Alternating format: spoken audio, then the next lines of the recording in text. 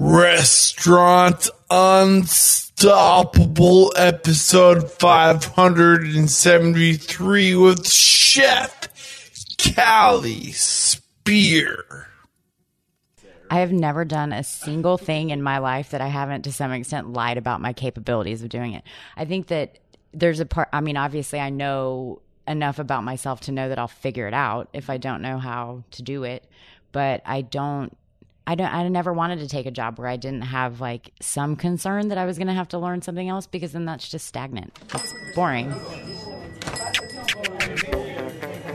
Are you ready for it factors, success stories, failures, and bombs of restaurant industry knowledge?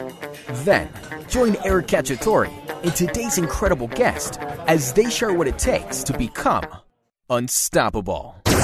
Cash flow. It's something every small business is worried about, and it's hard to know at any given moment how you're doing, and worse, it's virtually impossible to predict the future until now. Welcome to CashflowTool.com, the ultimate companion for any small business using QuickBooks. CashflowTool.com gives you instant visibility on any device anywhere of your cash flow, and it also alerts for unexpected expenses. On top of all this, it analyzes your past finances and projects how much money your company will have tomorrow, next week, and next month. Go to www.cashflowtool.com/unstoppable and enter promotional code unstoppable at checkout and receive pro features at the essential features price.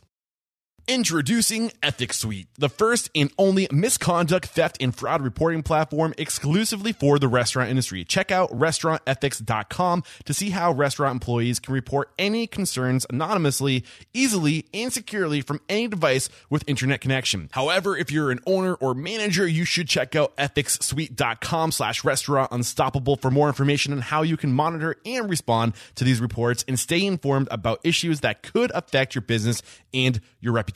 One more time, that's ethicssuite.com/restaurant unstoppable. With excitement, allow me to introduce to you today's guest, Callie Spear. I should say Chef Callie Spear. Are you feeling unstoppable today? I feel unstoppable every day, and if I don't, yes. I fake it. Nice. That is what we're going for. So early in her career, Austin native Callie Spear influenced the pastry and bread program for Parkside. Under Sean Serkiel, her experience also includes working as the pastry chef for Chameleon Group and as the executive pastry chef for the Hotel Van Zandt. In 2013, she was nominated for Food and Wine magazine's People's Best New Pastry Chef. In 2015, she was awarded Pastry Chef of the Year by Culture Map. Equipped with the experience, acclaim, and passion, Spear set out to open Holy Roller in 2017, which instantly became and continues to be a staple in the Austin dining scene. Shortly after opening Holy Roller, Spear won Eater Austin's Chef of the Year. You've been doing some great stuff, some great attention. I'm sure there's a reason for it, and that's what we're here to find out today, is why you're getting all this acclaim and doing so many great things. Before we get your story and dive into how you got to where you are today, let's get that motivational, inspirational ball rolling with a success quote or mantra. What do you got for us? You know, we always just talk about at Holy Roller that you show up. You know, and that's like such a big thing, is you show up. You leave everything else at the door. You show up, you come excited, you come ready to throw out whatever weird ideas you have that day, because that's sort of how our little business over there thrives, is on people showing up every day with their best. What's showing up with their best look like? Dive into that. Paint that picture for me. God, I mean, showing up with your best is like, you know, not the obvious of coming prepared and dressed and on time and all of that. But more for me, it's more of a mental state of being ready to be there and engage and be aware of your coworkers and the things that are going on, you know, on around you. And I think that, you know, one of the things that has really done us well at Holy Roller is we have some like weird ideas and weird things, and we expect people to show up and have input and have, you know, their own personal touch on all the things we do, because that's what makes what we're doing every day so special. Ooh, I'm going to make a note to dive into adding a personal touch, because I want to dive into that. So when did you make the decision that this was going to be your career? Take us to the beginning. Oh, man. I mean, I didn't really. When I was a kid, my dad was like, get a job, loser. And at the time, we had a family friend that had opened a restaurant out in Westlake in Austin, and I had never worked a day in my life before, and he was really the only person that was going to even pretend to hire somebody as young as I was. How old were you at this time? 15. Okay. So I was 15 going on 16 and got thrown into, I mean, essentially, I think some bullshit position where they're like, you're going to be, you know, sort of a food runner / you know, like putting plates together in the kitchen. And I loved it. Like I loved I loved everything from just having a job, from the, you know, to the way the restaurant felt, to the way the staff all like just teased each other and messed with each other all day long. And how, you know, I mean, I was like the kid that they were like, here, you should try a bite of this. Cause I knew, you know, I ate like Easy Mac cups and like canned green beans. Like I didn't know anything about food.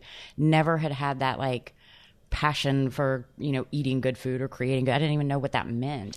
And they'd be like, here, try a spoonful of this. And it would be like wasabi, you know, those terrible stories you hear where you're like, seriously? What a bunch of jerks. But I loved it. I mean, it was like, but then you feel like you're like part of the crew, you know, like they're teasing me. Yeah. I'm in. That's cool. So was it here that you wanted you made the decision to commit your life to hospitality or to food and beverage? No, I mean, I did that then because I didn't really have any other option. And then I just, kept doing it. You know, when it came time to get another job, I knew how to do that already and had gotten better at it. And so I got another job doing that, and then another one and another one. And at a certain point, I started working for this little teeny tiny bistro over on Westland called Cipollina. And I was doing like, you know, they're making salads, like nothing cool. And one day, the lady who had been in charge of doing all the pastry stuff had to suddenly quit. And there was this like, you know, sudden availability. And then here I am to like interject myself and say, I think I can do this. This seems really fun. And I had thought, you know, there had been a couple of times I'd sort of messed around with her back there and made some things and, you know, got to see that instant gratification that you get from like making something and giving it to somebody and watching their face when they try it and when they really, really like it. And I fell in love with that. Like as as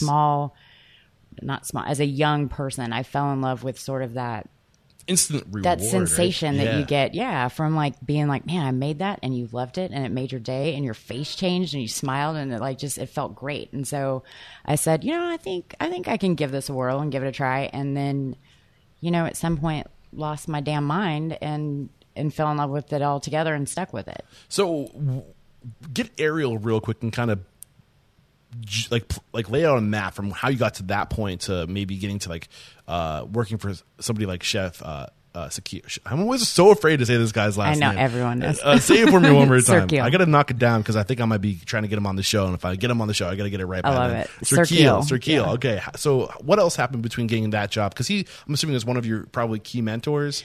He is my key mentor. So any other like points along your career before coming across Sean that really formed who you are today? Yeah, so like I said, I was a kid and I knew nothing about it. And really, I thought as I kept going that I knew more and more about it. And it was like very much a fake it till you make it kind of scenario. And I, at that point, really didn't even have any idea how really awesome it was to get the opportunity to open Parkside with him. Like I didn't really have that, like, you know, I hadn't been like following people's professional careers, or I didn't have that like that feeling of knowing like, oh my God, like I just landed a job with this guy who's incredible, who's had a restaurant. Like I didn't know anything about that. Like all I knew was that I really liked doing that job and I really wanted to do it in that spot. Okay. So I didn't really, you know, in retrospect, I didn't see the value even in what I was about to do with him, which I think is probably why it made it so valuable. So what was it about this spot? Because you said it was something that drew you to working with him at that spot. It was before he had even opened. Did he have a certain acclaim or a reputation that you were trying to tie yourself to, or to go learn from somebody who had been previously successful? Because I don't really even know what he was doing before that point. He had a restaurant downtown called Jean-Luc's Bistro. Okay. And he, you know, had certainly had some acclaim, had done some Beard House stuff, I met him actually because he was doing some consulting for the Uchi Group. Okay. And like I said, I didn't even realize at the time like how cool that was to be offered that job. And he, you know, I think it was kind of like one of those scenarios where he was looking for somebody and I was looking for something, and I was like, hey man, I could do this. And it was sort of this mutual agreement, literally with me having no idea like how awesome this was going to be. Were you at the Uchi Group No. before that? So was it through Philip, I'm assuming? Yeah. Okay. So was there anything specific about him that drew you, or about the business, the vision that he had, the mission that they had, that drew you to go work for that? Sean's a badass. Like Sean has this mentality of like, when you talk to him about anything that he's going to do, you know from speaking to him that he will do it and it will be a success, like hands down. And it's just something that he exudes in his personality. Confidence. And so absolutely. Yeah. And when, so when we're talking about this, I'm like, how, of course I want to come do this awesome, Parkside in and of itself was such an enigma because it is still right smack dab in the middle of Dirty Six, which is like, I don't know if you've been down there, but gross, for lack of a better word, it's gross. And it's like full of, like 25-cent shots and like, just puke, I don't even know. And Sean had this like harebrained idea that he was like, what we're going to do? We're going to open a fine dining restaurant right in the middle of all of this like college town chaos.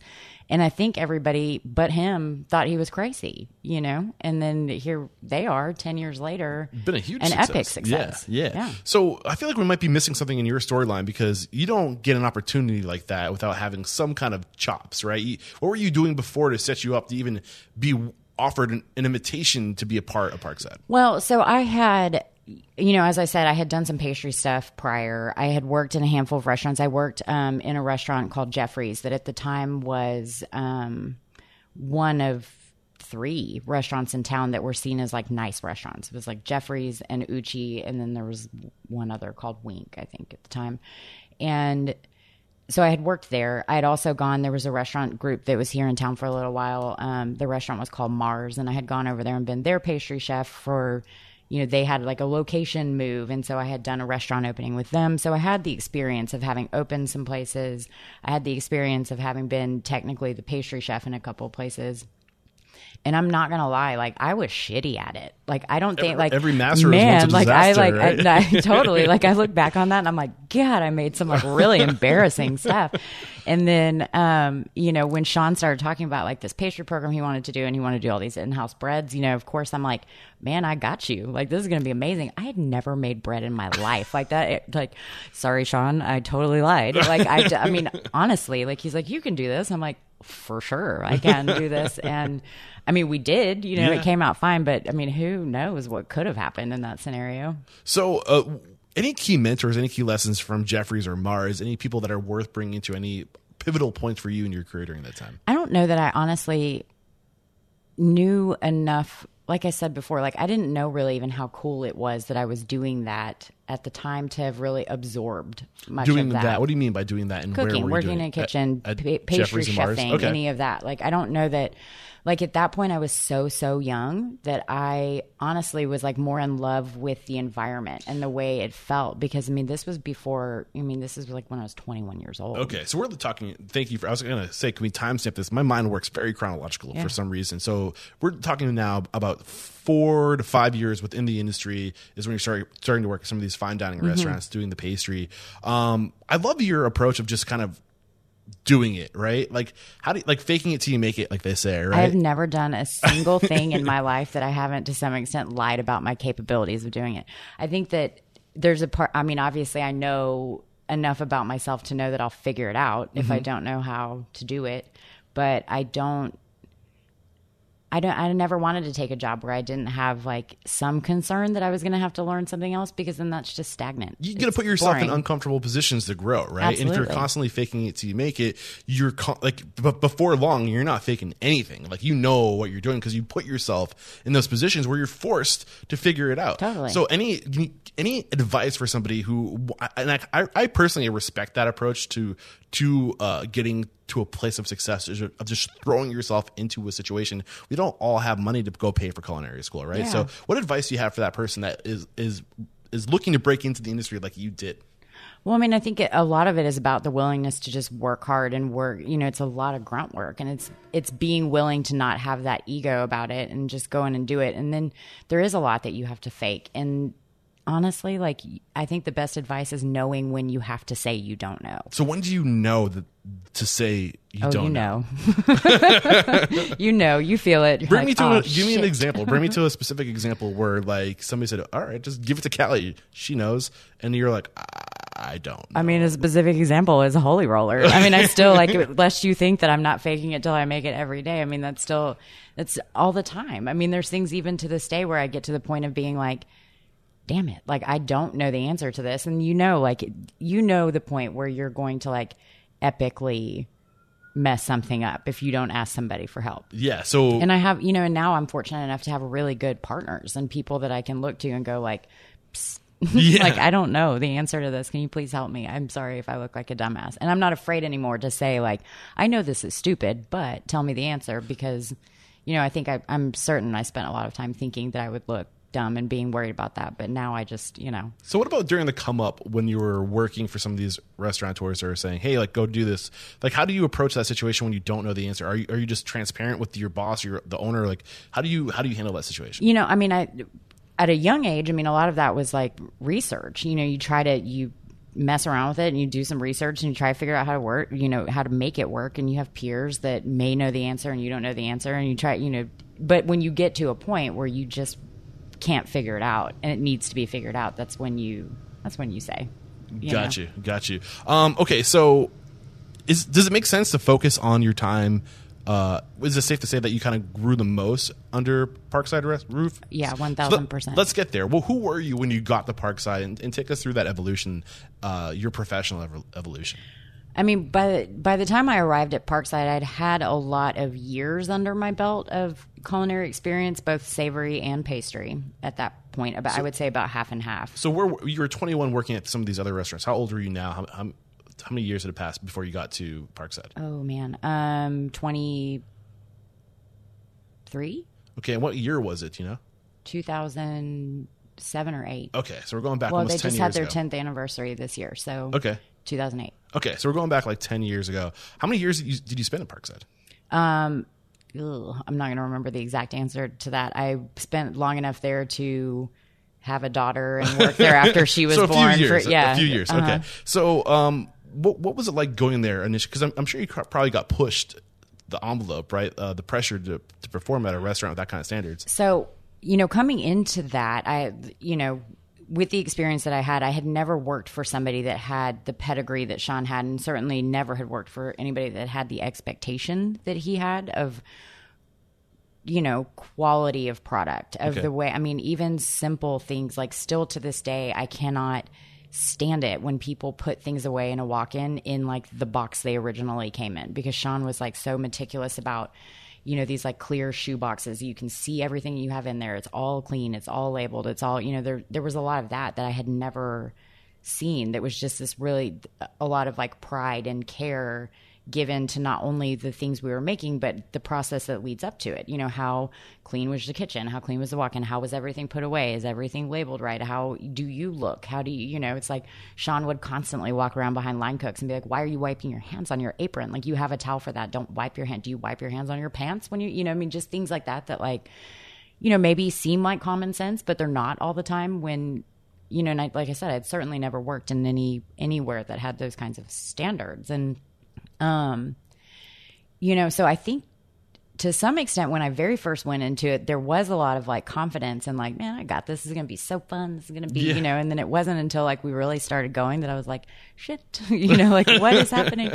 And I love and I actually still to this day tell people, like when we opened Holy Roller, for instance, like in these restaurant openings, people tend to freak out, and freeze up or, not, just kind of like panic because there's so much stuff to do. And at this point I've done a handful of restaurant openings, and Parkside was the absolute worst because I literally like went in there to make all of these desserts, these lovely plated desserts that I was going to do for our opening menu.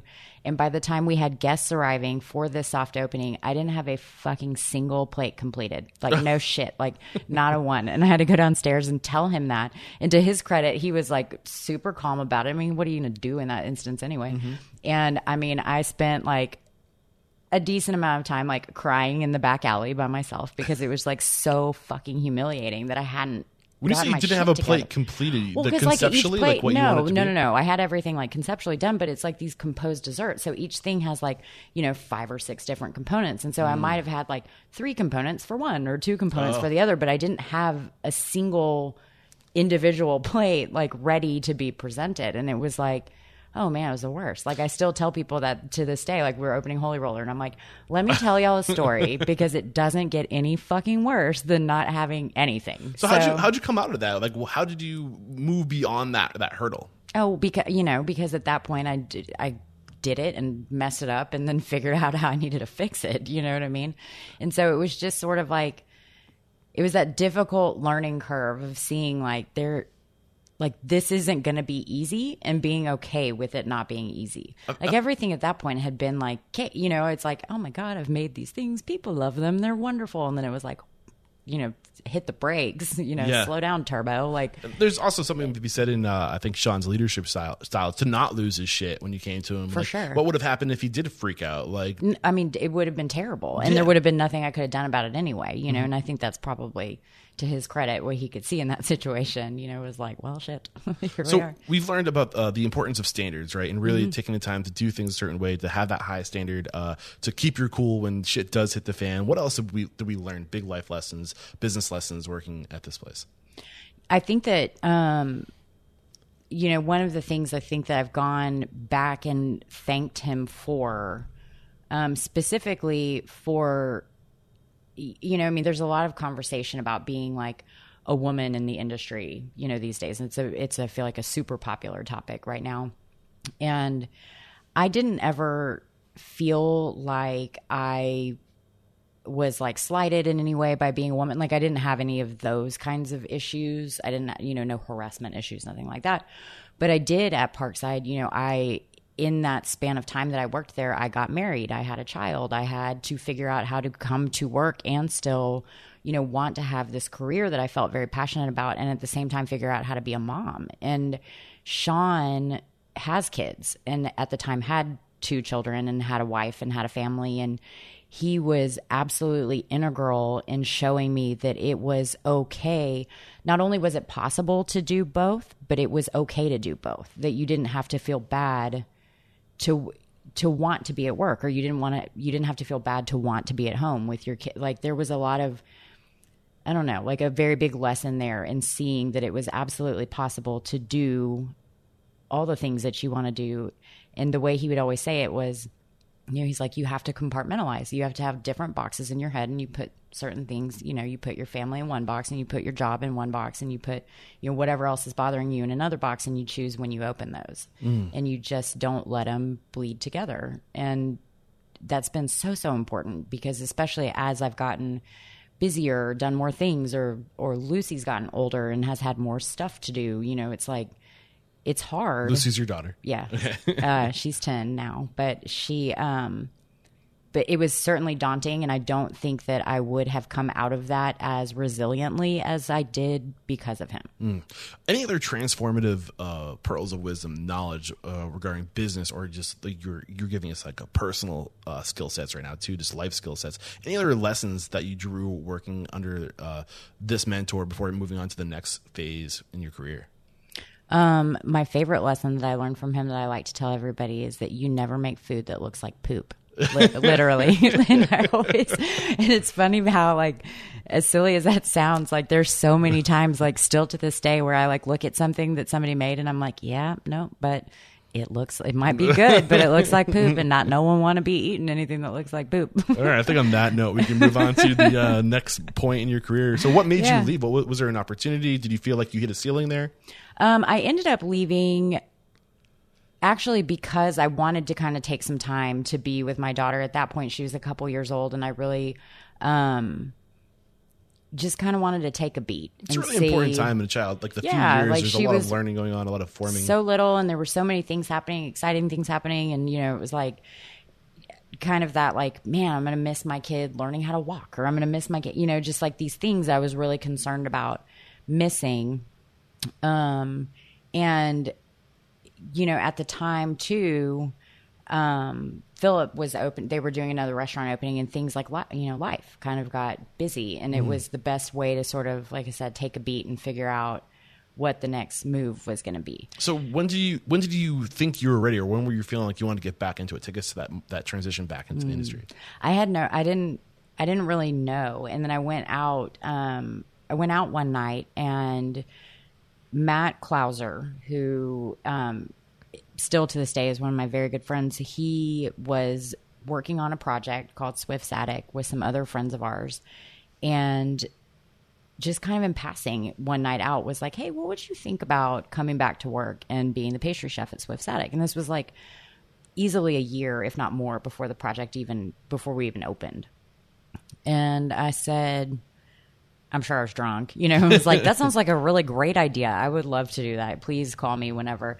And then he did. And I was like, oh, shit. What did I say? Yeah. Like, did I actually agree to this? Dang it. And that, was probably one of the best drunken decisions I ever made. Probably Why? One of the only good ones. Because that project was fun, because it was, an incredible team of people, like just an incredible team of people that were weird, like I was, and like weird, it's like Swift's Attic was the first place that I kind of learned how to inject whimsy into the things that I was doing. Like before, I was learning a lot of the fundamentals, a lot of the basics, a lot of the like general structure of how to make everything work and make things well and execute things well. And Swift's was the first place where it was like, okay, now that you know how to do that, let's think outside of the box a little bit. Putting the Cali spin on things. Totally. And Yeah. that's like, I think that's really where I sort of honed that technique. And it was not only absolutely embraced by them, it was encouraged even. And so that was, just exhilarating, because you could go in every day and be like, man, I really feel like eating Captain Crunch with crunch berries today. Let's make some dessert out of that. And they're like, man, I love it. And you're like, really? So That's you have amazing. like free, like creative, just no cap on the creative potential Totally. there. Yeah. Awesome. What about business? Did they do anything different regarding business? Any lessons you picked up in that respect? I'm not sure that I paid attention. And that's like, I would say one of the challenges that I've had so far with Holy Roller is that I didn't really spend, apart from the obvious like food cost and labor cost, some of the basic skill sets you learn just by being a manager anywhere, there wasn't a lot of attention paid to that by me, because I think I was so busy with my own, head up my own ass that. Yeah, you're in your lane. You're Totally. being creative. And that was.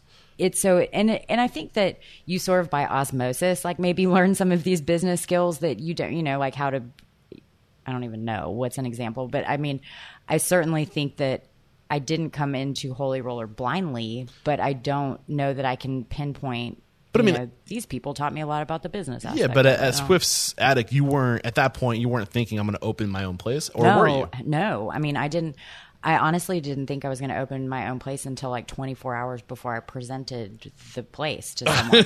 And we can get back to that, but I'm totally not even exaggerating. So any other big key pivotal, I mean, this is definitely a pivotal point for you in your career, because I say you got to get out there. You got to work different places to find out what you love, what your passion is. The only way you can figure that out is by experiencing things and trying things and getting more clarity on what it is that you do, right? Mm-hmm. I feel like this is kind of where you got that clarity. Totally. Any other? I mean, it absolutely was where I think if you asked anybody, like I very much have a style of things the way I do things, and that came from there specifically.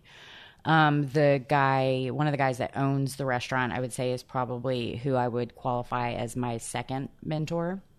His name is CK Chin. He's another one of those guys that's like, the Kevin Bacon game of, everybody somehow has touched, some project that he's worked on. He's a super integral part of not even the restaurant community, of the community just in general in Austin. And he drop his name on me one more time. CK Chin.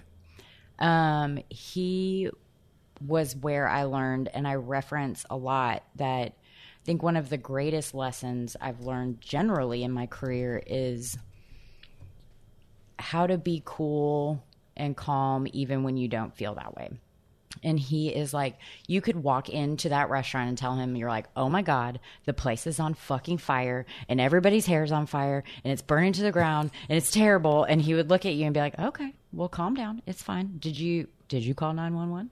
Did you? Okay. You called now let's go see what's going on. Like, he would never give off even the tiniest iota of panic, because he knew, and I think maybe even without knowing that, it causes everyone else to panic. Exactly.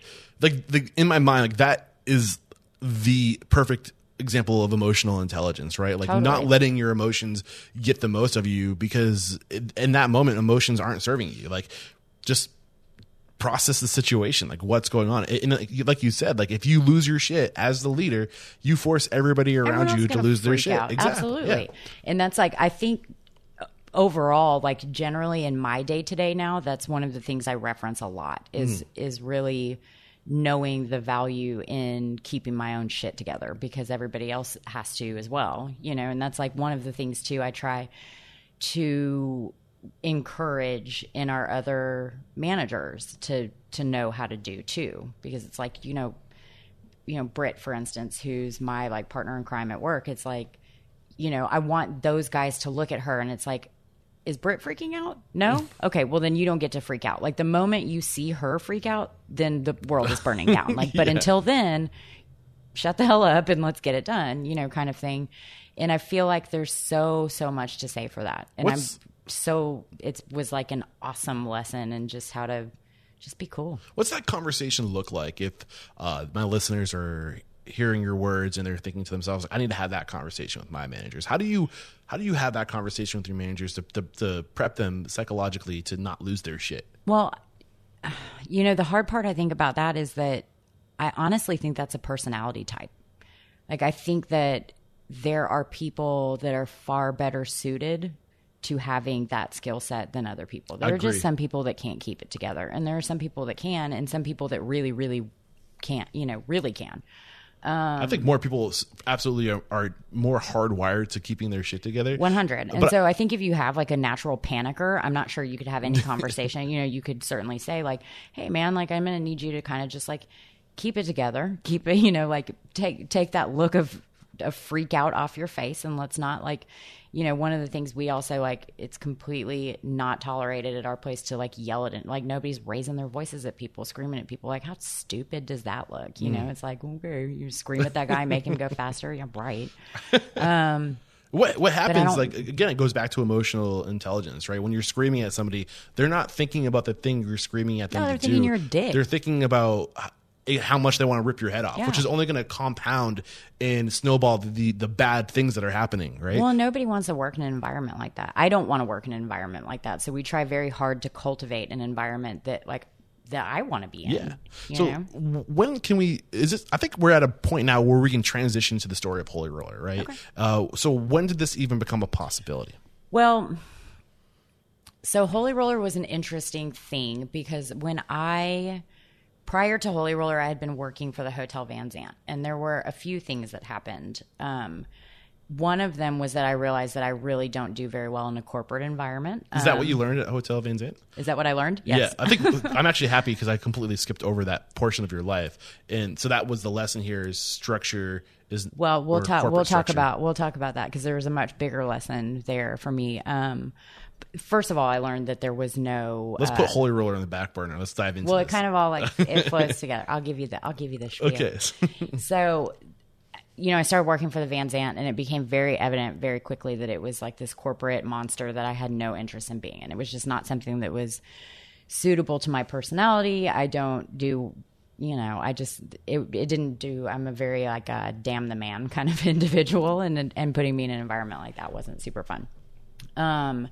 The other thing that happened when I was at the Van Zandt was I got sober, and it was a very, sort of moment where I showed up to work one day after having been I was a fucking wreck. Like, I don't have some like monster story of like, holy shit, this like crazy thing happened and forced me to, you know, there's nothing like that. But I had certainly hit this like downward spiral of just not taking care of myself and not making good choices and not, you know, just generally being a garbage person. And one of my coworkers, another manager at the Van Zandt, one day I came into work and he was super pissed. Like he was just pissed at me. And I'm like, what is your fucking problem?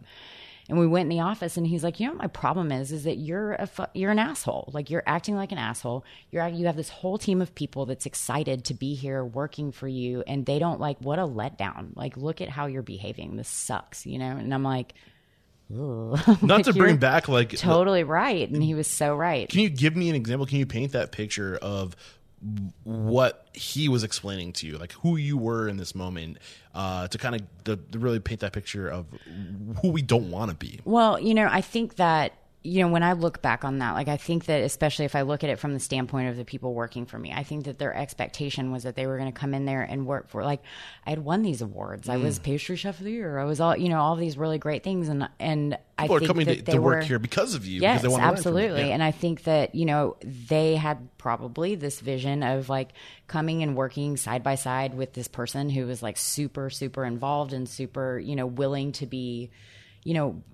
willing to teach and willing to show and willing to like show off the things that I knew. And I just didn't like, I was, very much like floating through the day to day and relying on this team of people to do the job and make sure that the job got done, and was very just like checked out and removed from it because my priorities were different. I mean, my priorities were where the party was, or what else could I be doing besides work, and how do I get through my work day to be able to go do this? And that's not fair to anybody that wants to come, especially anybody that wants to come learn and wants to be, actively part of that community. How long did it take you at this hotel group? Was it a group hotel group? How was the best way to refer to it? It's a hotel. It's okay. just a hotel. What was the best way or how long did it take you at this hotel to come to this realization that you were being this person? I mean, I think that, I don't know how long it took. I mean, I honestly don't know how long it took. There was a part of me that certainly knew it to be the case in my own head, whether I wanted to admit it or not. And then going and sitting and having one of your very good friends tell you that you're an asshole, you know what I mean? And really like somebody that I loved very much and cared about him and cared about his opinion professionally and personally, for him to have the courage to sit down and tell me something like mean, about myself was so like jarring, to where I was like, oh my God, like he's right. And I mean, honestly, like I had that conversation with him, and 2 days later I went and checked myself into a rehab facility because I just knew I could look at that situation and know that nothing good was going to happen from that point on. Like it would only get worse. And I didn't want, like I'm far too vain to have let that get any worse than it had already gotten. So what did that inner dialogue look like that helped you get out of that spot? Like how did you talk yourself into a better mental and physical, healthier space? I was just done with it. I mean, honestly, his answer, like I, had just kind of woken up and like I said, had that conversation with him and like woke up and was like, man, I'm over it. Like I don't want to be, like, it was really like this moment of like a snap where I was like, this is not who I am. Like this is not who I want to be. And I went to work that day, and Britt, who's now my number, I say my number two, she runs the world at Holy Roller. So she was with you at the hotel? She was with me at the hotel, and I went to work and I said, I'm leaving and I'm going to go do this thing, going to go check myself into this place, to which like she showed no, emotion of surprise or anything. I'm sure she probably knew that was a good thing and saw that come in from a mile away. And I have been ever since eternally grateful for the fact that she not only showed up at my, graduation for, after my 30 days there, drove to West Texas to show up there, but then has given me the opportunity to work with her again, even now, even through all the shit. So since that point of getting sober and living more intentionally to be the mentor, to teach and to pay it forward, how's your life been different? I mean, it's astronomically different. It's, I mean,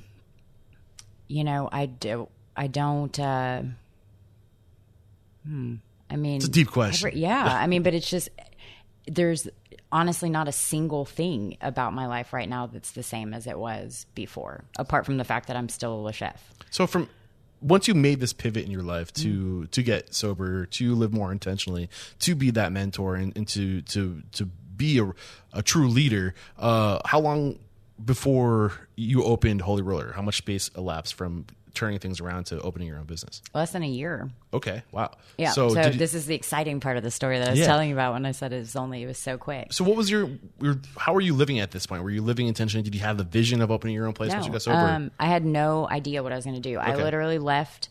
I knew that, I mean, obviously like that's my career and I wanted to do something with it, but I had honestly no idea. I left got sober, came home, and thought to myself, like, for sure, I don't want to work in a hotel ever again. Like, do that for sure. And I had no idea, like literally no idea what I wanted to do at that point. And I, could also look at it and think to myself, like, man, like, I don't necessarily want to go work for anyone else. Like, there were a lot of things that I think I had, I was in a really pretty good mental state then, and kind of was just like, wanted to let it ride for a little bit to just kind of see what happened. Like, I'm a really firm believer that the universe puts things out there that are meant to be put out there. Mm-hmm.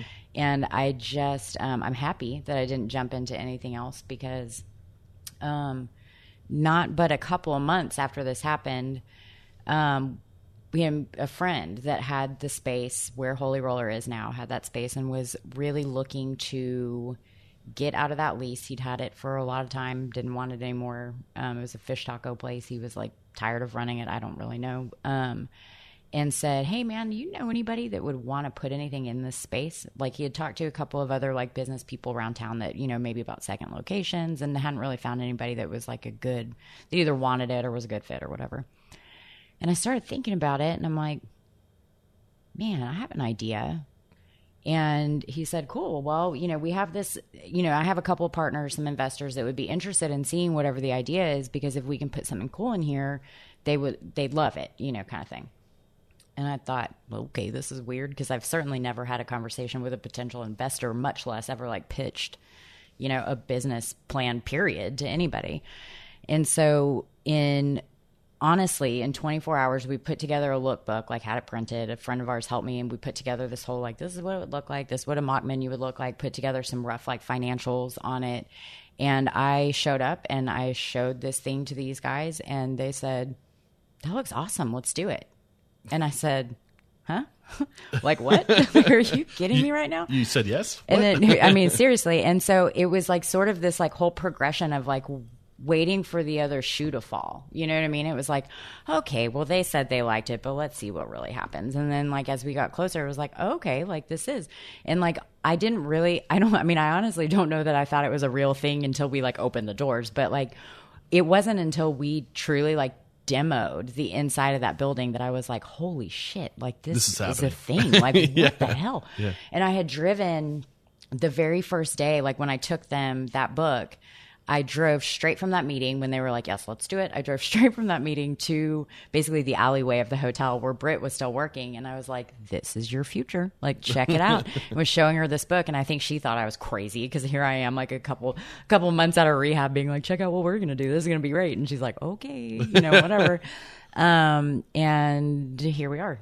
And we did it, which is like super weird still to me. So that vision, that original vision that you pitched these investors and these partners, how close is Holy Roller to that original vision? Super close. And it's funny because I think it's super close. It's, there are some things definitely that are a little different about it because it was like such a quick thing. But now, I still have that original lookbook. And when I look at it, there's like, the spirit is there, even if like some of the things, like the menu certainly looks a little different. Like there's some things that are different about it, but, it was an interesting, like it can't, like Holy Roller from inception was this way. And then as we got building, I kind of like met some cool people and had some like really interesting, like relationships made along the way that made it like almost by happy accident, exactly what it was meant to be without knowing that. So what was the vision? Really paint that vision of what you wanted to create in Holy Roller and what you did create in Holy Roller. Man, I wanted to create a place that like felt edgy and a little divey and a little grungy, but not so much that it would scare away people that don't like that. Mm-hmm. I wanted to do something that was like kind of trash food because I'm a trash person and I like to eat that way. And what is trash food? Just like gluttonous, like like all the things that are terrible for you, like food. Not salads. Yeah. We have to have those on the menu because it turns out people like them. I'm just not one of those people.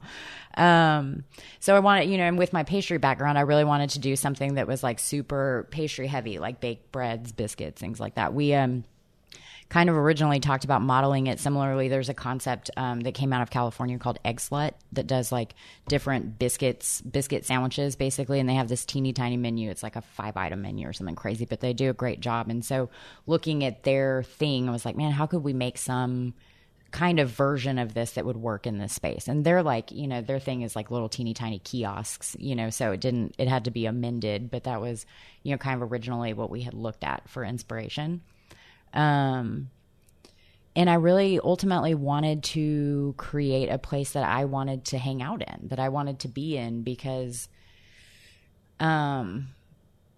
that was just sort of the mental state I was in at that time, was being like, man, like this is like, I had taken the time to like really take care of myself. I had taken the time to kind of get right with myself, if that makes sense. And then, you know, Holy Roller was sort of a continuation of that, of being like, you know, while we're on this roll, like, why don't we go ahead and build this place that seems like, you know, let's get this momentum going. Yeah, like I want to be, this is where I want to be, with the people that I want to be with and doing the things that I want to do. And that's what it is. So let's talk about these people that you want to be with, your partners and the people that were, you brought in on this project. What did those relationships look like? How did you know that this was going to be a good partnership, and what does that good partnership look like? I knew nothing. The people originally I had spoken to, I had never met before in my life. Okay. So I had pitched this idea to strangers, and they not only were they, like I said, they were strangers. I had no idea what it was going to be like to actually work with them. And as it turns out, they've been totally delightful. They're very, very different than I am. Like we are probably total opposites as far as personalities go. But they have been so like open and receptive to all of the ideas I've had, even if they've been a little scared in moments, you know, that maybe it was something a little outside their comfort zone. They've been willing to sort of be along for the ride and see what happens, and have been, you know, absolutely integral in me figuring out the business aspect of this, because as I've said before, I didn't have a clue how to really do that. So what did the relationship look like? Where's the line drawn in the partnership? How involved were they? Well, I mean, I suppose as far as conceptually goes, not super involved, because that was really more me. But then, you know, from the get, as far as like the build out and all of the construction aspect of it and the fundraising aspect of it, they were integral to that. So what'd you learn from them in that process? Literally everything. Like, Break I mean, it down. everything. Like I learned, I mean, I had done restaurant openings, but I had never firsthand been a part of applying for all the permits, applying for TABC permits, doing all of the inspections, having to build a restaurant space. And the space that we built was super bootstrap. Like we went in there and basically gutted a building and just rebuilt. You know, I mean, honestly, we got a quote. One of my partners is a total whiz with, you know, carpentry, because he used to work or own, or I don't even know which, a construction company. And we got a bid for the bar to be built in the middle of Holy Roller, which, if you've been in there, is like the centerpiece of the place. And we got this bid back, and he's like, that's bullshit. I'm just going to build the bar. And he did. And it's amazing. You know, like, I mean, really, the whole project was super hands-on, and really, and like seeing also too, people have that confidence, you know, for him to say like, I'm not paying this person that, I'm doing it myself, is like such a great lesson, you know, because it's like, restaurants are expensive, you know, and you don't, you know, just looking at it too, it's like, how smart to like not start in some like deep financial hole. Like, why not do it yourself if you can do it yourself? So And how many different partners were there altogether? so I have one operating partner that is that has a voice, that has, you know, so he and I make he's not involved in the day-to-day stuff, but if we have to make any major financial decisions, if I were going to change the hours of the store, you know, anything that's like a massive change to the business model would be something he and I have to agree upon. So was this partner in the picture when you originally were pitching the concept? Yes. Did you go to him to help you? That's develop who the I concept? pitched it to originally. Okay. So he was already involved in this space, and you pitched the idea to him. Correct. Got you. I know who this person is. Is it safe to say the name? No, It's not him. It's not him. It's not It's a different him. person. Okay. Does he want to stay off the radar? Is it worth saying who this or she? Oh, totally. I mean, his name's Rick Singleton. Okay, cool. He's awesome. But I didn't know him from anyone when I first, you know, and it could have ended up being some like massive disaster. I have no idea, and it didn't. He's been just. So like what's I his said, lane? What's his role? What's he do? He is. Well, I mean, he basically owns a lot of real estate. Okay. And just kind of in that neighborhood, you know, right now he's currently working on building a hotel downtown with like a little boutique hotel that's a branch of the Hilton. across the street from where Holy Roller is, and has also, since we opened Holy Roller, opened a bar across the street from us. And so I think that Holy Roller was sort of his like first foray into wanting to do something F&B related, because he'd never done it before. Okay. So, you know, here we have this person who's never had a restaurant or a bar building the bar in the middle of a He was real restaurant. estate construction. That was kind of what he did. This is the same gentleman that built the bar in the middle of the... Yeah. Okay. So, I mean, the point being is like, you need to wear so many hats in this industry. You're the creative chef / leader, food and beverage mind, right? Totally. But you need those other hats. You need the partners that complete you. Any other partners? I know that we have at least one other partner. Like, what influence does he have? Well, Brandon Hunt, Okay, I wasn't sure if you wanted. I know he's a silent partner, so I didn't want to like. He who shall not be named. In FYI, Brandon Hun episode, I can't remember, but via 313, Brandon and Zane doing some really great stuff. Also a partner at in Nickel City and a few other things. Like I honestly have 900 lost. things that- I've lost track. he's like the mafia. Got his finger in everything. Yeah. So anyway, keep going. So Brandon was involved with this from inception because he and I were friends before this started. So I had gone and shown him, you know, once I pitched this, like I'd kind of shown him all along what the plan was. And he ended up being, I think actually our largest investor. Okay. One of the things that's so lovely about Brandon, he's not a part of the day-to-day operations of the place at all.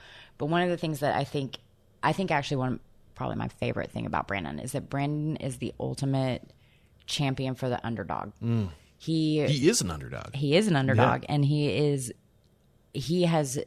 so smart, and he has turned, you know, something, he, you know, came from nothing and turned it into this like amazing like empire of things that he has. And he is the very first person that will say, hey man, you have this pizza trailer somewhere, you know, not in Austin or whatever. It's like some guy needs some help, and Brandon will like literally just give him their recipes. Like, this works great, you should try this, solely because he wants to see the guy succeed. Or he has friends that open food trailers that he puts money into and never will ever say it ever out loud that he's done that, solely because he wants to see them succeed.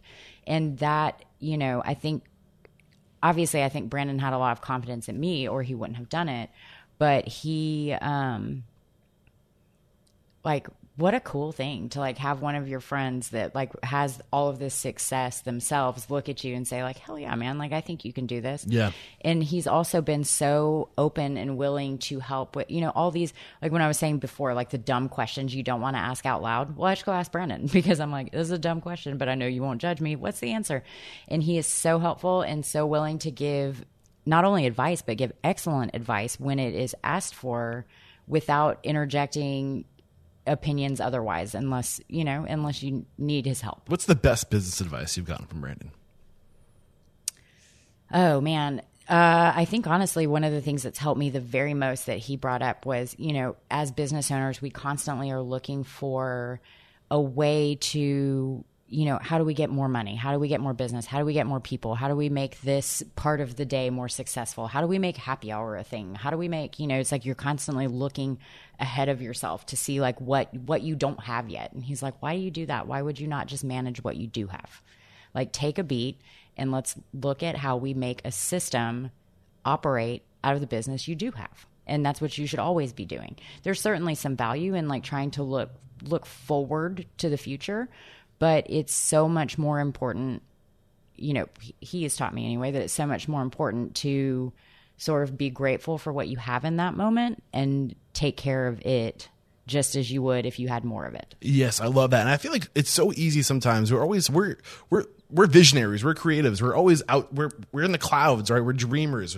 We're always thinking about what's next, but in doing so, we lose sight of what's right in front of us, and we can lose sight of the basics, the most simple things that will keep us in business, like being present, like seeing the person on the other side of the counter, and developing that relationship, and just going deep instead of out, right? Going and in also instead too, of out. like, you know, if you have problems, like fundamental problem, like if your labor sucks right now with business as it is, it's going to suck even harder when you have more money. Like, why are you trying to stop trying to make your problems bigger, basically? Like, fix the problems. Put that energy into your business right now instead of trying to create more headaches for yourself. Yeah, and you know, and that's the other thing too that I've learned from him a little bit, is like the patience of like just letting it be, you know, it's like, it doesn't have, it's not everything has to be a 100% overnight success. Like some of that takes time, and it takes time to like, he's really big on the customer service aspect of like building relationships with people, building regulars, making people feel special the first time they come in. If you come to their table and say like, have you been here before? And they say no, like send them something out to eat that's going to make them remember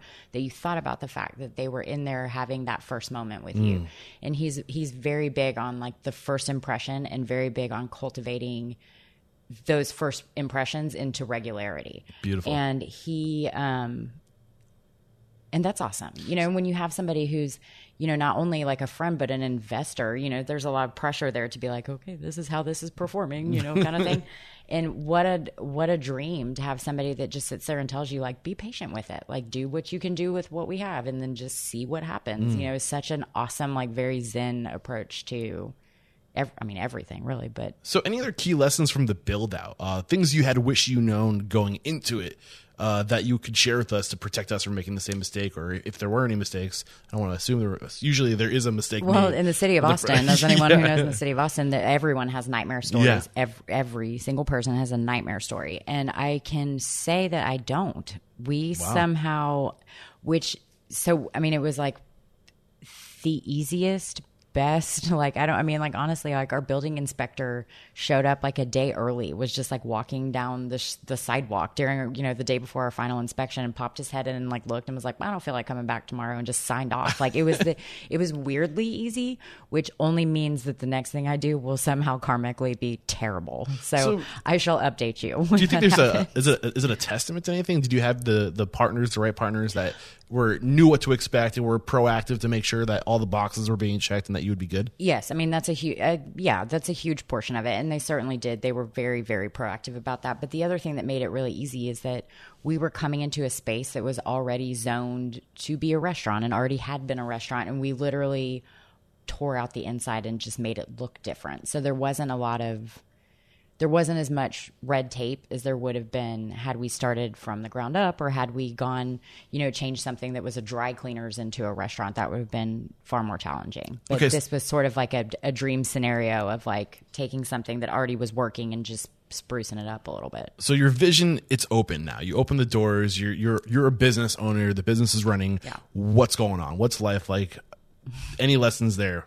So the very first day that we opened, there had been a lot of discussion about like, should we do a soft opening? Should we do, and I was like, man, I don't want to do a soft opening, because I feel like soft openings just by nature, like imply that, like, I felt like that would make us, I didn't want to seem that fancy. Like I wanted to stay being our grungy little diner downtown that we wanted to be. And I didn't want to make some like big pomp and circumstance out of opening.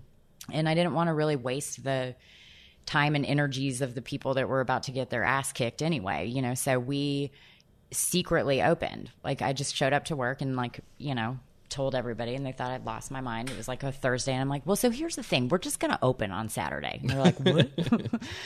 And we did. We just opened the doors, and we didn't say anything. We didn't make some like massive post, just kind of hoping that we would get some like neighborhood business and kind of get that like slow practice of like, getting our feet underneath us while people figure it out. So you kept the media out of it. Right. Except for that never happens. And like, honestly, like one of our very first tables in that building was like a 8 top, and it was like the food writer for the Chronicle, like the paper. How did they know you were open? Fucking knows. I don't know. I mean, I'm sure. I mean, because Instagram is a crazy thing, and one person posts something and then everybody, start noticing. And like literally, I look over and I'm like, "Are y'all kidding me right now? Like this is our very first day, and we haven't like, oh my god, get out of here!" And they were, and it was flattering though, because they're like, we were just so excited, we wanted to come check it out, like we've been waiting for it to open, and that was awesome. But it, I don't know. Like, I feel like that opening was so crazy, but at the same time, so smooth, which was 1,000% a testament to the skills of the people that are working in that building. So how did you get the right team? I mean, you pulled over your business partner. Was it Brittany? Britt. Yeah. You pulled Britt over. Where did you find these other people? How did you build this team? A couple of, so Britt's the only one. And also our bar manager right now, her name is Hosanna. She's amazing. She came from day one as well. So those two that are currently on our management team have been there since day one. We had a couple of other managers at the time when we opened that were also women that I knew from. One of them I also knew from the hotel. One of them I knew from Swift's Attic. Like there was just a kind of it was like a fun collection of just these like extraordinary badasses that I had worked with before and said, hey, like you want to come do this fun thing? And they said, How'd you sell them on it? Or did you just? I don't know. I mean, instant invitation. They're like, sure. You're like, oh, that was easy. Kind of. I mean, we sat. We'd go. Take them somewhere, talk about it, and show them the stuff. And at this point, we didn't have like a full on restaurant built out, so it was certainly having to show them a lot of that like same lookbook that I was talking about and go over all that. But I think that I don't know. I mean, I think. I mean, not to toot my own horn, but I think that there's something that's. If that were proposed to me, like the thought of going to work with another woman that I had worked with before to build something that was meant to be outside of the box and spontaneous and creative and have the, and to be able to have the ability to have that sort of like creative mind of my own encouraged, I think that sounds like a dream. This is something that's why I did it. This is something I want to dive into because you kind of alluded to it earlier. Is that creative freedom that you give to your people? Take us through the culture of Holy Roller and what you're trying to the energy you're trying to inject into this space and how people carry themselves and what that looks like. I mean, I think if you ask anybody else about Holy Roller is very much a reflection of me. Like you walk in there and everything from the way it looks to the music playing to the way it just feels generally. I think that it's more me, I mean, all of these people have given it this like, it's a punk rock diner or it's like brunch all day. Other people have assigned term labels to it that we never did. It's kind of like just let's let people decide for themselves what it's going to look like. It was very important to me that we do something that was different. I didn't want to care what plateware we used. I didn't want to care about what the hot trendy menu item across the country was at the moment. I didn't want to care. I was tired of caring about all of that. I wanted to do the fun things that I wanted to do and put them on a menu in a way that I wanted to do it and hope people, it's like Field of Dreams. Like why if is you that build so it, they will important? come. I think it's important to emphasize that approach. A lot of people will say, play to the market, give the people what they want. But what I've noticed is the people that are successful give the people what they want, even though they didn't necessarily know they wanted it, but it's more of an extension of who they are, what matters to them, what's interesting to them, because otherwise, how are you going to have the passion to show up every day? How are you going to commit yourself to something that's what other people want if you're just looking at the bottom line all the time? Well, but I think that's the important, like when you're saying, the passion, like I think, so from inception, like even talking to these girls before we got going, one of the things that was super important to me was that Holy Roller be a place where you wanted to come to work. I'd spent a lot of time not wanting to be at work and not wanting to be in the environment I was in, or feeling like I was working my ass off for nothing at the end of the day, and just feeling like generally pretty disdainful about that. And so I really, and at the same time had worked alongside Britt in a scenario where she felt very similarly. And so it was like, man, like I want to create this environment where people want to be there. And it's like, how do you do that? Well, you get people excited to be there. And how do we get them excited? It's like, well, what do you want to do? Like, what do you want to show up and do every day? And let's make it work. So you gave your people an opportunity to let them let loose, like have fun. Yeah, like who gives a shit? And like, to contribute at the end of the day, to, it's not just your thing, but it's our thing, right? And you're giving them a creative outlet underneath your roof, right? Is that safe to say? Absolutely. And one of the most stunning things that has come out of that is that, like, man, are they creative? Like it's so incredible to see. Just to see the things that they come up with, or see, when one of us has an idea, the way that other people are like not only able to run with it, but that they feel comfortable enough in the environment to be like, well, what I'm about to say is super weird. But they know that as soon as they say it, everyone's going to love it, know? And it's like, it works. And I think that part of why Holy Roller works and why people like it is because you can't, I could go out and buy all of the expensive plateware I want. I could make the place look like however I wanted to make it look like, but there wouldn't be that feeling. And Yeah. people are sold on the authentic, and you don't get any more authentic than just doing whatever the hell you want to do in that moment. And obviously we do it with intention, you know, I mean, it's not sloppy, it's thought out, you know, but it's just sort of that, like, you know, what's weird? What can we do? What do you feel like doing? And how do we make that, what does it look like to put that out into the public eye? Yeah, put it out for the consumer. The words you mentioned earlier that I wrote down to come back to is letting people add their personal touch to the business. So it's not, when you let people contribute and make them feel like they have something invested as part of their creativity too, they're going to show up differently versus where you're at the hotel and you're like, you're giving this exactly every like, day. Here's the system that you 72 get plugged times. into. You're like, damn it. Like, it's important to have those systems, processes, procedures, but at the same time, there needs to be a human element. There needs to have that sense of ownership of I contributed to this vision. And we also love, like, you know, one of the things, like, you know, if you ask anybody stylistically what I do, you know, it's like, I think it's probably said for various media outlets have said more, you know, over and over. It's like nostalgic, you know, taking things that are nostalgic and putting a creative twist on it, or putting a whimsical flair, or whatever shit they want to say in the moment. And what that really is walking around, like just the other day we did it, where you walk around the restaurant and you're like, yo, what'd your mom used to make when you were little that you like loved, you know, that you like think about? Or like, what'd your mom used to make that was shitty that you like didn't ever want to eat, you know? Or like asking people that are around you for these like memories that they have, because there's a reason why that memory stuck with them. So it's like, how do you take, you know, how can you not sell other, you know, if you have an item that was memorable enough for somebody who's in their late 30s to carry that all through their life, and you put that on a plate done in a way that's thoughtful and creative and, you know, properly executed, how do you make someone not fall in love with that? I mean, what's the impact? What's going on there? What do you mean? Like, what's happening in your employees' minds when you're giving them that opportunity to literally put a part of themselves on the menu? I mean, I think that I don't know. I mean, I would imagine that it feels pretty cool. You know, there's some of them. I think that, you know, for some of us, that's just sort of like the usual now, which is even cooler, kind of, that's just like, you know, what you're doing in your normal life.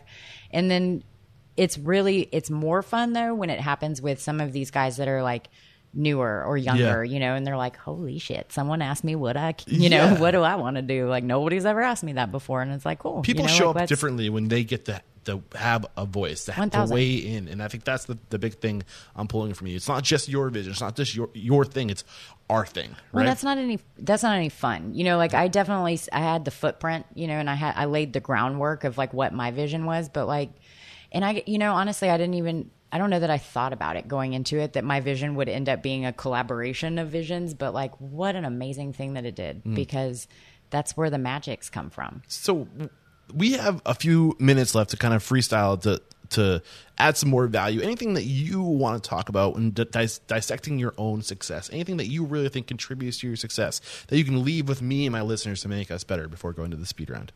I mean, I think that, you know, when I look back on, you know, from today back, if I look back on the thing that I've done myself that's made me the most proud, I think that somehow along the way, cultivating the confidence, which who knows where that came from, but having the confidence to really just do it, like just put myself out there and say, like, it's a weird thing, especially when you're like looking at this thing and going like, man, I'm literally putting like the food I like, the things I like, the music I like, the way I like, it's like taking all of like the weird ideas that are floating around in your head and just hanging your ass out there for everybody to judge it is scary, but like awesome at the same time. And it's like, just, I think if everybody had a little bit of confidence, just hang their ass out there a little more than they're used to, it would be a whole lot cooler. Awesome. So the person you are today, the leader you are today, how have you transformed to, say, the person you were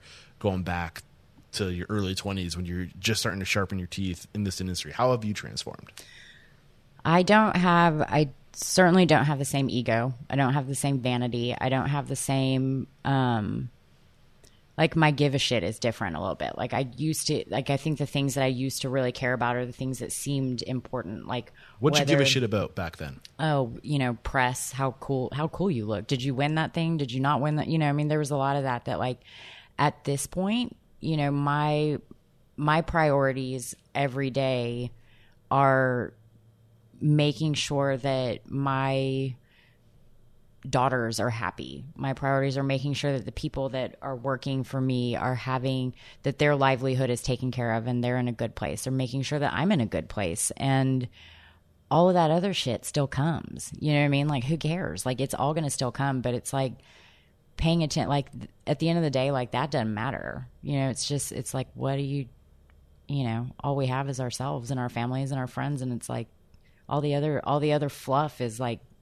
only worth it because they're there. Nice. I've loved this conversation. Anything you want to get out before we take a break to thank the sponsors and go to the speed round?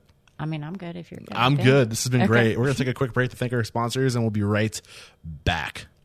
All right, I have a question for you. How can an anonymous employee reporting program be a profit center for your restaurant? Well, for starters, fraud alone represents a staggering loss to the restaurant industry, with an estimated $40 billion in losses in the U.S. in 2017 alone. And this does not include the losses and costs associated with the more than 540,000 calls made to the U.S. EEOC in 2017, resulting in millions of dollars in penalties and legal costs for restaurant owners and investigators related to claims of harassment and discrimination. So do I have your attention? Good, because there's more.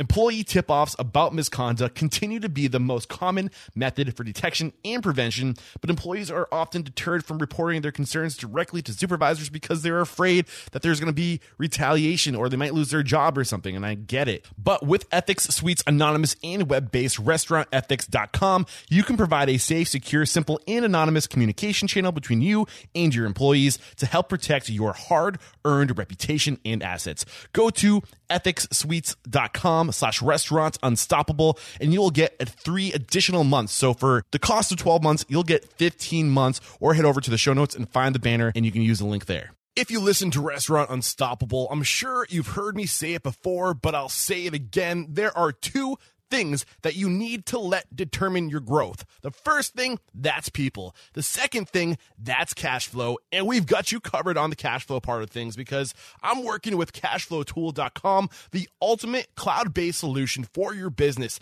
Cashflowtool.com is simple, powerful, and predictive. It's simple because it requires no data entry. It's always up to date and it works on any device, anywhere. It's powerful because with its built-in cash flow calendar, activity feed, and anomaly detector, you instantly know all aspects of your cash flow with no surprises. And it's predictive because you know your cash flow today and you can anticipate it tomorrow. Head over to www.cashflowtool.com/unstoppable and enter promotional code unstoppable at checkout, and you'll receive pro features at the essential features price. And we're back. The first question I have for you is, what is your it factor, a habit, a trait, a characteristic you believe most contributes to your success? Oh man, I think my ability to just like act like a dumbass. Like I don't care. Like it's one of those things where it's like I'm not vain enough to care if I like make an ass of myself or like put, like You just are. I just am. Yeah. It's like it is that. what it is. Like for better or for worse. What is your biggest weakness? Oh man, the fact that I am a terrible procrastinator. I always say like if you only have what do I say? I say I always wait till the last minute because then you only have a minute. And I mean, it's worked all right for me. I think everybody else around me probably hates it. Some people, I don't know. That's a really weird conversation because I've heard people say that, be proactive, get everything done. And that's one way to make sure everything gets done by having the checklist to getting it done early and then relaxing later. Doesn't that sound like a dream? I would know nothing about that. But then there's also some other people that have done studies to show that we're way more efficient at working when we wait until the last minute because we'll take as much time as we're given to complete a task. Well, because then you only have a minute. See? Exactly. But sometimes we just sit there when we hum and but we don't have that luxury of having that time, but we just have to get it done. You just pull the trigger and you launch, right? You get something out there. And some people argue that that's a better way of working because it's more about just getting it done, right? So I don't know. It's weird. People. I'm in their camp. Some people, some people go either way, but I'm kind of in the middle there. Okay, what is your biggest challenge today? Ooh, my biggest challenge today is staying fresh, like keeping everybody excited. How do you stay fresh? Coming up with new things to do, new fun things to do, seeing what, just what's the next thing, we're going to do. Pie eating contest. It's hard. They always say it's really hard to, yeah, exactly. They always say it's really hard to open a restaurant, but I think that the opening isn't really what's hard. I think it's that sort of like, yeah, you're going to get a ton of after attention. You're settled in, and then it's like, okay, well now we're in this like routine that's boring, every single day. It's like at that point, how do you keep people engaged? What's your best advice for keeping people engaged? Well, letting them have some input, like we talked about, like let them have some ideas. Like if we're at a point where we have the time, if we're, stagnant enough or don't have anything going on to the point to where like, let's take that idea that somebody had and make something out of it. I think that giving people the outlet to do something different in their day goes a long way. What's one question you ask or thing you look for when you're building your team? We just put out an ad for a pastry person. We needed to add a patient. Our girl that's in charge of that department was like, must like Harry Potter. She probably wrote that like 3 times in her thing. I thought it was so funny. The thing that I look for is confidence, like people that have confidence without saying that they do. Because that's not actual confidence. That's annoying. Like when you can tell right off the bat if somebody's going to have too many opinions and voice them in situations where it's not appropriate to voice them. I kind of look for like those like silently confident people that are going to do a good job and have the ability to add to the team without being a pain in the ass. Okay. What is one code of conduct or core value you teach your team? A way to be, a way to act? We don't yell. Like nobody, like if, it's like if you're going to lose your shit, you need to leave because, or not, leave, get out of here. No, but like take a step, like go take a break for a walk. Like, yeah, because nobody, like I said, the environment's important to me. Like I want everybody to come in there and feel like they want to be in that building. And I don't think that scaring people into respecting you actually earns you any type of respect. And I don't think it's a way to properly manage people. And I think that even the people on our team that aren't managers, one day they might be, you know what I mean? And I don't think that it's a good way to learn how to be one. And I want all of our managers to be people that everybody else can look to and think like, man, that's a cool motherfucker. Like I want to be, you know what I mean? Like it's just nobody responds well to people. Like, who wants to be screamed at all day? I don't, and I don't want people to come into work expecting that. Like I want them to, I do much better job being disappointed mom than being some like tyrant that's going to be, screeching at people whenever I don't get my way. What is one uncommon standard of service you teach your team? This is something that's common within your 4 walls, but not common within the industry. Oh, a standard of service. I don't know. I don't know what the answer to that question I would be. think one came out earlier is just like what Brandon mentioned, or what we were talking about. Brandon just bringing something out for free to a first time guest, right? We do. We love doing that. Like we do. It's like if somebody, we try very hard to cultivate regulars, especially in the neighborhood we're in. We have a lot of businesses around, office buildings, things like that. And so it's like if you get those first timers in, like we really want to make sure that we capture their attention. And there's nothing that feels better than somebody gifting you something that you weren't expecting. Or if you have regulars, like I'm really, really big on our bar staff knowing the names of the people. Like if I see them in there enough to notice that I've seen them before, like I want everybody to know what their name is. And I also am really big on, like every couple of times you see that guy come in with somebody different, buy their lunch. Like it doesn't mean like that means nothing to us, and we'll make his day, and he'll come back again. It's the best form of marketing is just showing your people that you appreciate. 1,000%, yeah. What is one thing you feel restaurateurs don't do well enough or often enough? I think that like really taking into account the guest experience. Like I think a lot of times people are like, okay, here we have tables, we check. We have chairs, check. We have a food menu that's really good, check. But like I think that a lot of times like when you walk into a place, you're like, man, like nobody looked at like, what does that light feel like? Or what Yeah. does the music feel like in here? What do you feel like when you walk in here? Like I think that the overall sort of like, it doesn't stop at the food is good and the drinks are good. You know People, what I mean? yeah, Like everyone's trying to make a it's statement. a feeling, you know, but- and you have to, it has to feel right when you walk in there. And I think that there are some misses sometimes when people don't pay enough attention to that. I dig it. What is one technology you've adopted within your four walls that has had a huge impact on communication, efficiencies, profitability, anything that's just really had a big impact on your operation? Yeah, we started using these like handheld tablets, like you've seen, like people can check you out at your table kind of thing. I don't particularly like, we still deliver paper checks to people because I feel like it just feels better. I don't like somebody handing you a tablet being like, please tip me right in front of me, because this isn't Yeah. awkward. You know, it's just kind of a strange feeling. But it has certainly increased their ability to put tickets in faster, therefore like the kitchen getting food out faster and turning tables faster. There's been a whole lot of improvement in that with having those sort of like handhelds that they can take, and also they don't make mistakes. They don't have to like write it down and then translate it into a computer. There's far less mistakes when they can just literally enter it in as they're standing there. Now, one thing that I noticed, I had the ability to go into your restaurant just before coming here by accident. That's a whole other story. We're actually at Callie's house right now. I went to Holy Roller thinking we were recording there. I was 15 minutes late. I'm embarrassed. Anyway, I was there and I got to take it in, and you have the counter service, but you're also full service. So what was the thought process behind that? And are you using the technology? Because I saw there was a tablet at the counter, but you also are doing the table service. So kind of from inception, we had thought about having sort of a quick, like, I don't know, like a quick grab sort of option at that counter. And that's not what we utilize it for now. Now we do a lot of, we sell a whole bunch of like pastries from that counter. And also that's where people, we do a lot of takeout orders. And so, you know, online ordering or whatever, and people can pick them up from that counter.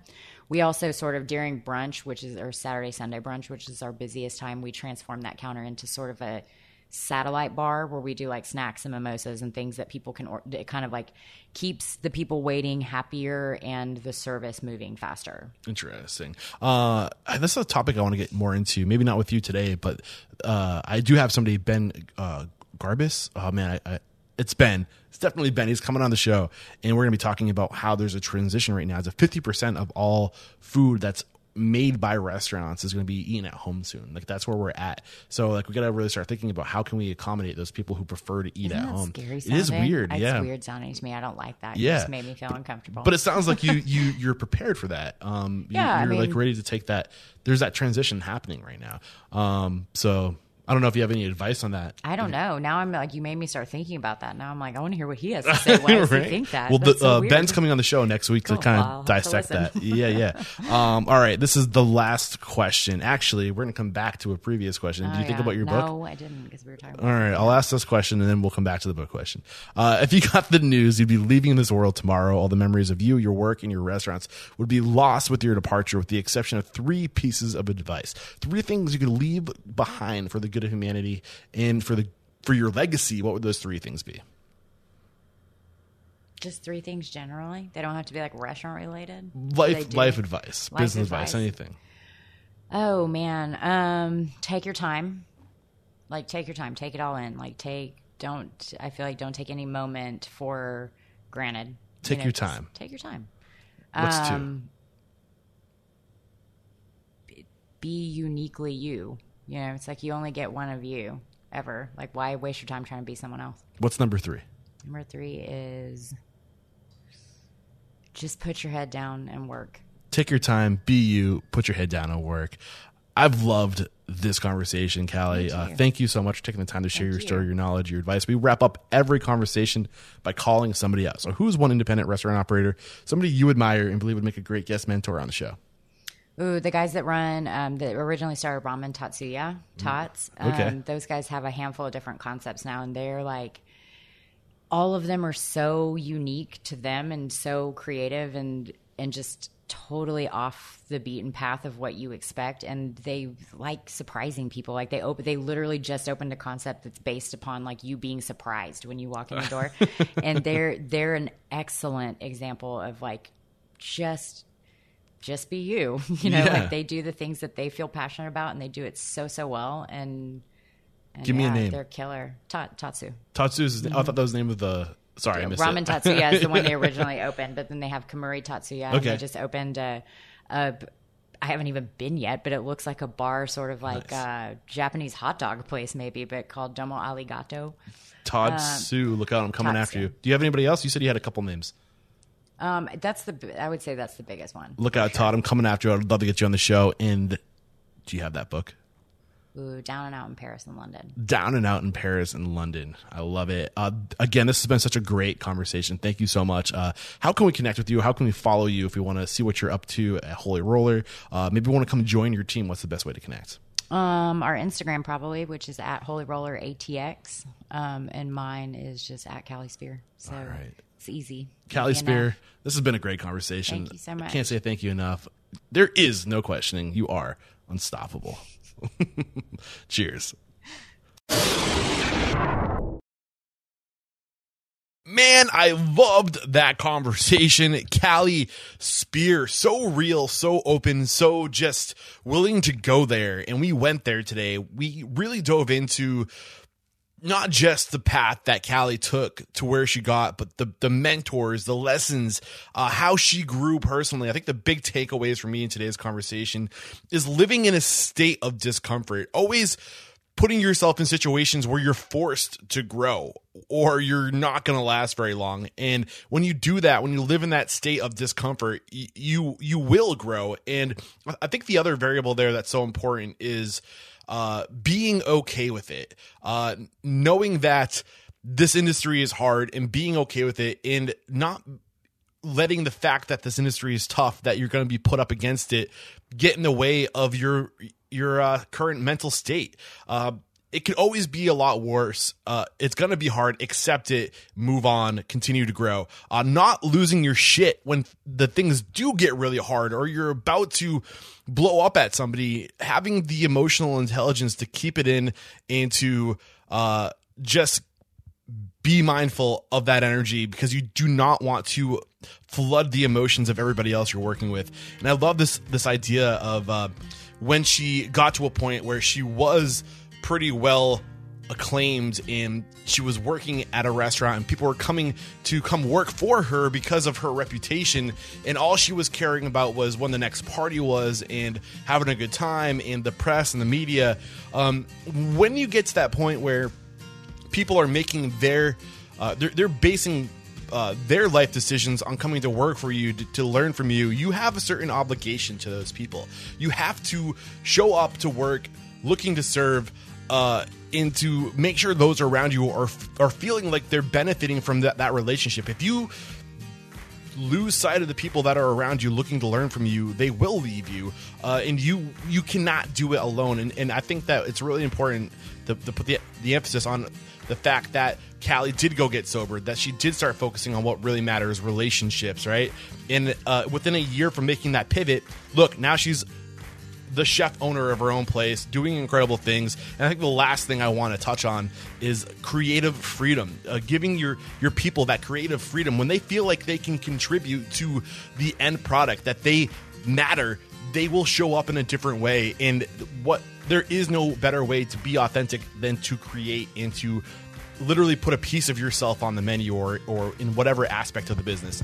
Awesome stuff today. Callie Spear, thank you so much again. And like always, guys, please do reach out to me, Eric at restaurantunstoppable.com, Instagram, Twitter, Eric Cacciatore, Facebook /Restaurant Unstoppable. Tell me who you want to hear from.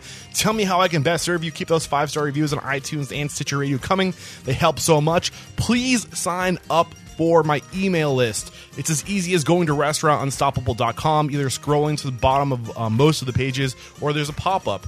I will send you what's going on every week, the previous week's episodes, what's on my mind, really significant moments within that week's of content to bring your attention to. So if that sounds like something you'd be interested in, again, go sign up for the email list. And lastly, help me with this mission of inspiring, empowering, and transforming our industry by sharing this sucker with anybody and everyone you would know who loves this industry and who's aspiring to be great. All right, guys, that's it for today. Thanks for sticking around this long. I love you all. Until next time, peace out.